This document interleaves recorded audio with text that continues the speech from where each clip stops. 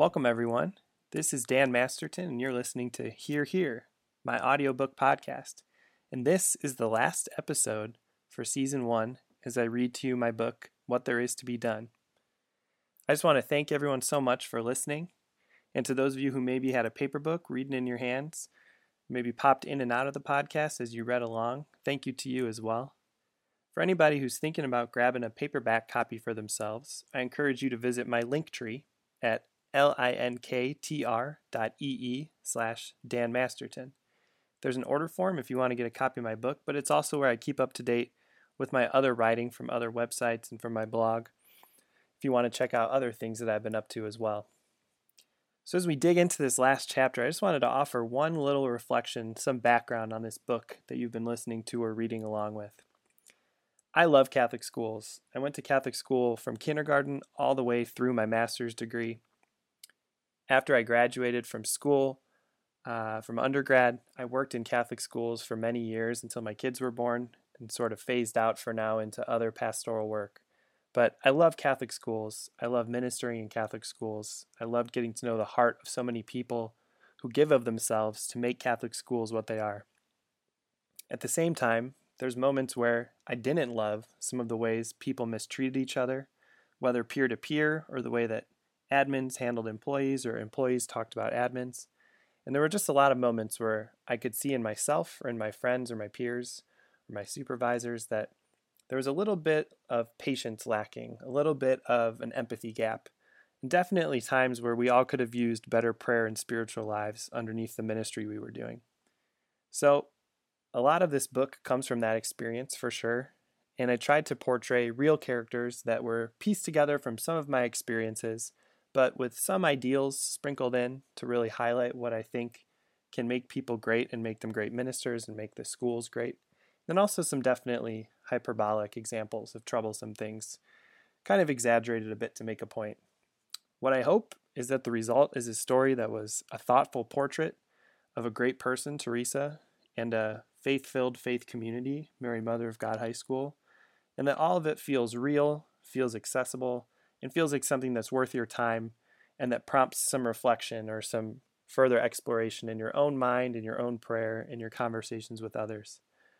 So with that said, I also wanted to offer a little bit of a pulling back of the curtain.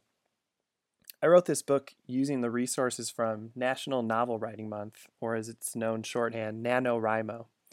It takes place every November, and it's developed into something really, really impressive. Their website, NaNoWriMo, offers resources to writers to help them get started, to work through ideas, to try to build out a little bit of a plan. And it provides a community through message boards, local meetings at libraries and schools, and ways to keep in touch with other people trying to write. And then the goal is, during the month of November, for 30 days, you write 50,000 words straight through. I did this last year. It was hard, but it was a lot of fun. I ended up bleeding a little bit into December after I hit 50,000 and hadn't quite finished my story. And I finished the story. I put it down for a couple months, came back to it in the spring, did some hand editing on printed copies, let it sit for a little bit, did some editing on my computer, and while there's still a few typos I wish I had caught, I decided I was excited enough to share it over the podcast and in this little paperback. So it's nothing too special. It's just a little bit of pent-up creativity in me and a whole lot of desire to write and share.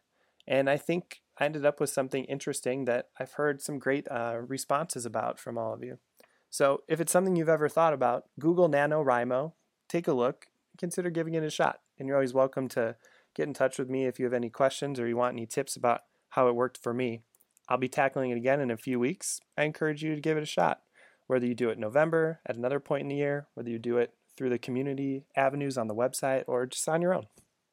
Just know that this November I'll be writing again, and maybe you should too. All right, well, this is chapter 13. 13, my favorite number, and that's the final chapter in the book.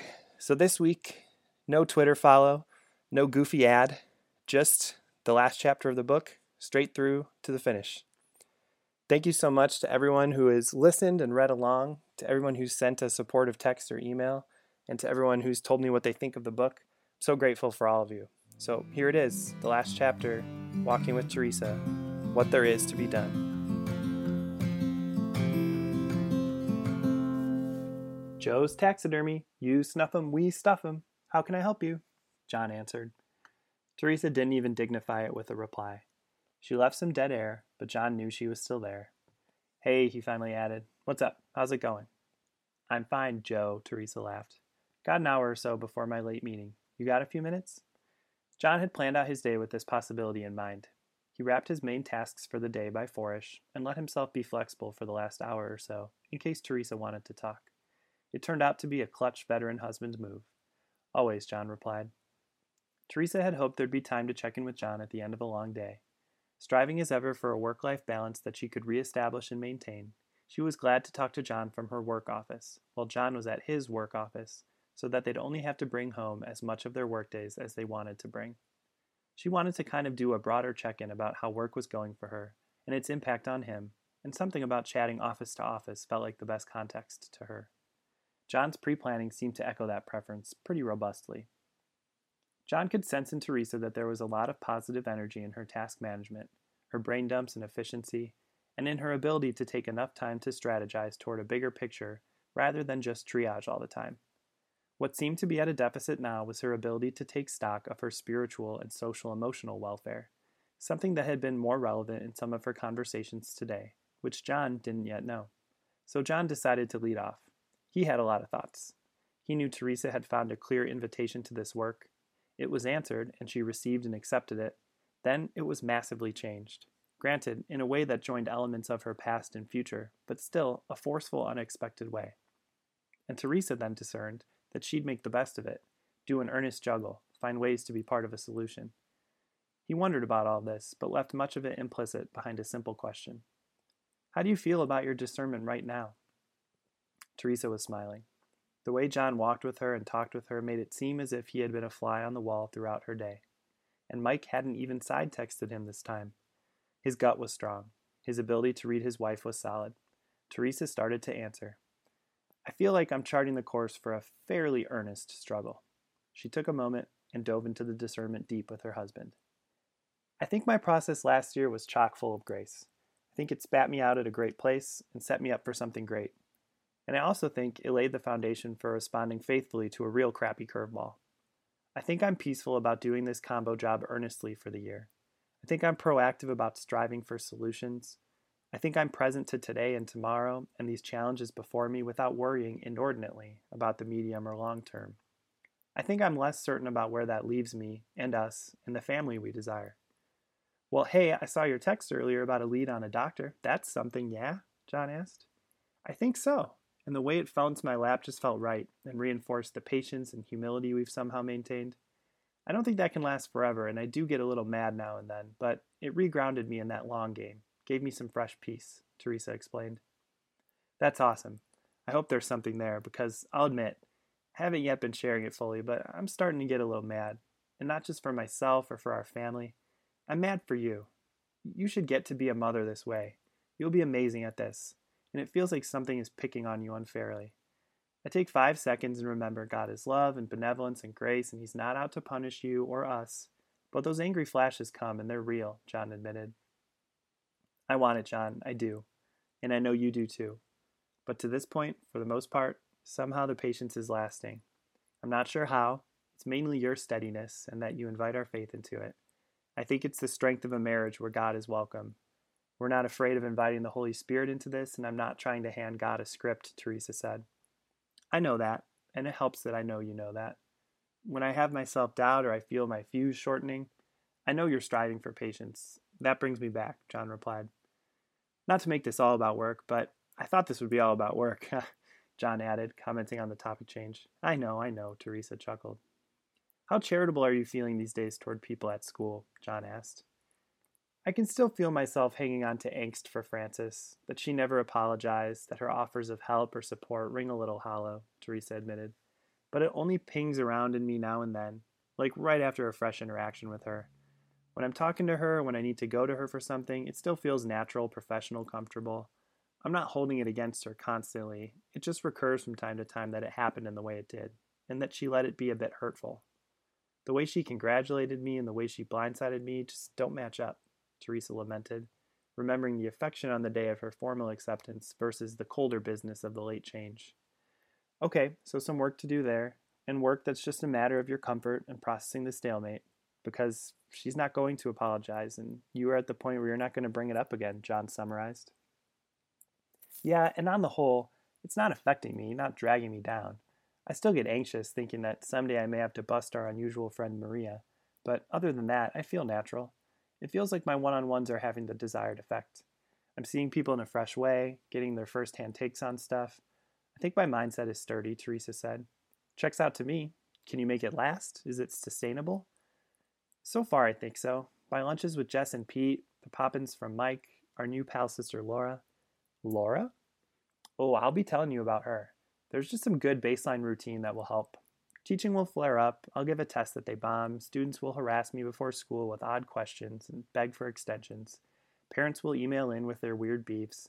Those days are coming, and I'll do my best to be mentally prepared. The juggle will be tougher then, but the groundwork is there and should help when it all tries to fall apart. Here's to hoping so, John added. Today, in this admissions meeting, are another good test. Can I branch out? Can I draw myself towards some bigger picture, strategic thinking and work while still staying balanced and organized? Connecting with admissions could be a real can of worms. Helping with admissions visits and admissions fairs, pipelining students into ambassador work and training them, helping with communications and media, who knows what more, Teresa blurted. But you want to do this, right? John asked. I do. And the starting this new job means constantly trying to figure out what to say yes or no to doing and how to try to keep a handle on my plan. I think I'm drawn so strongly to it because there's benefits to current student life and future student life. And if we do it right, it could even make our hiring and staffing all healthier and cleaner. I just hope I don't see myself as too much of a white hat. I hope I can get myself into a good grounded attitude, be a good listener and a constructive contributor, and be a part of strengthening what's there and making positive adjustments, Teresa explained. Well, hell if you don't have the best right attitude going in, John said. Who knows how others will be feeling, talking, and acting, but good on you for trying to find your even keel and orient yourself properly. I think especially in these first months and first year, it's going to keep coming back to mindset. I could really wallow in feeling like I got screwed or something, but that's not exactly what happened and not how I want to live and work. So it becomes a challenge of keeping it in context and remembering the reality and emotion of it for what it was and nothing more. It's going to flare up. There's going to be times when I get angry or frustrated or mad thinking about it or about what could have been. But that should be a small bit compared to a larger attitude of being proactive, Teresa declared.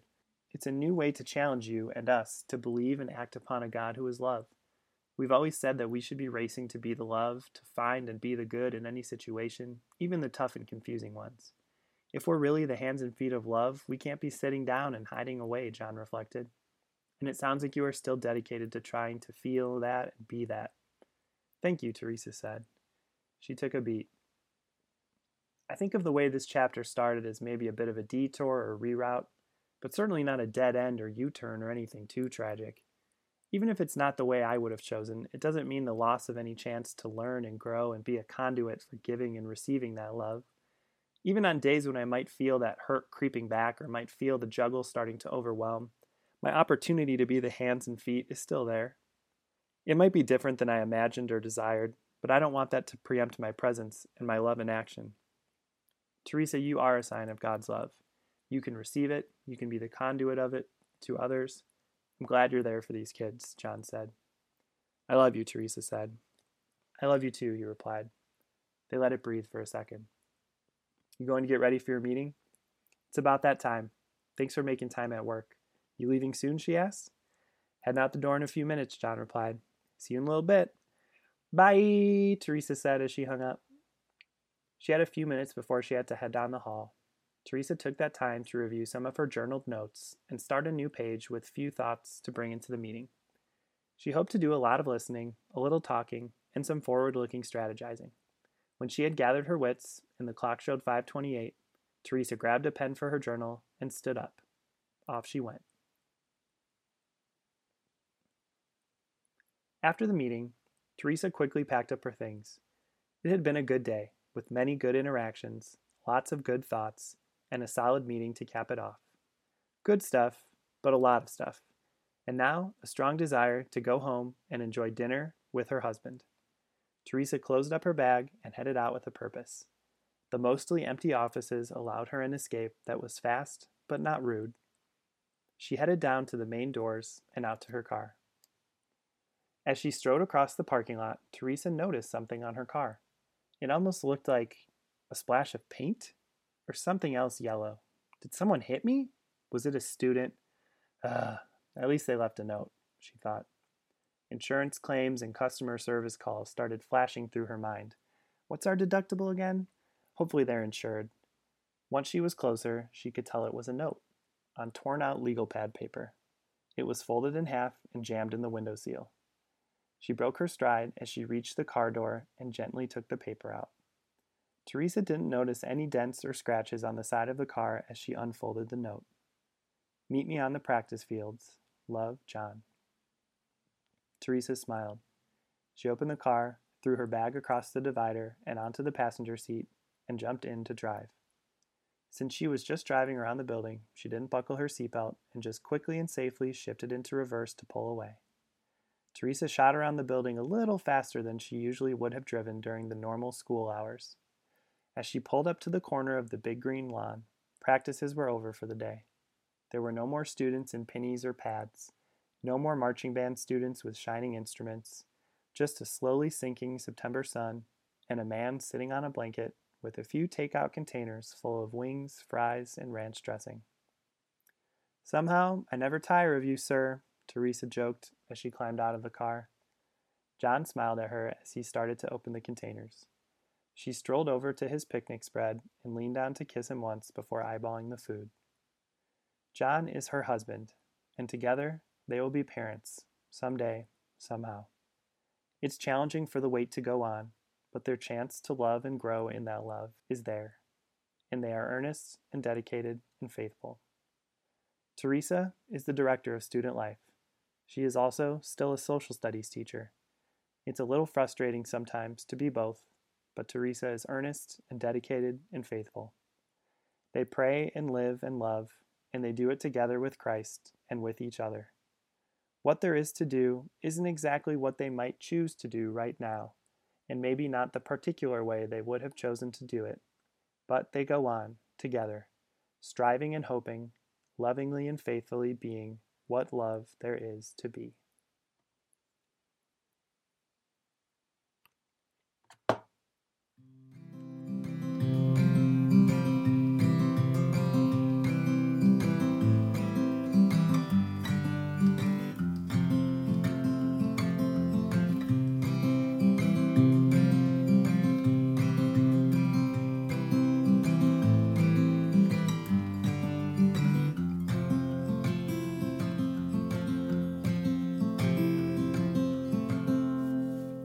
The guitar instrumentals on this podcast are improvised and performed by Jason Pham.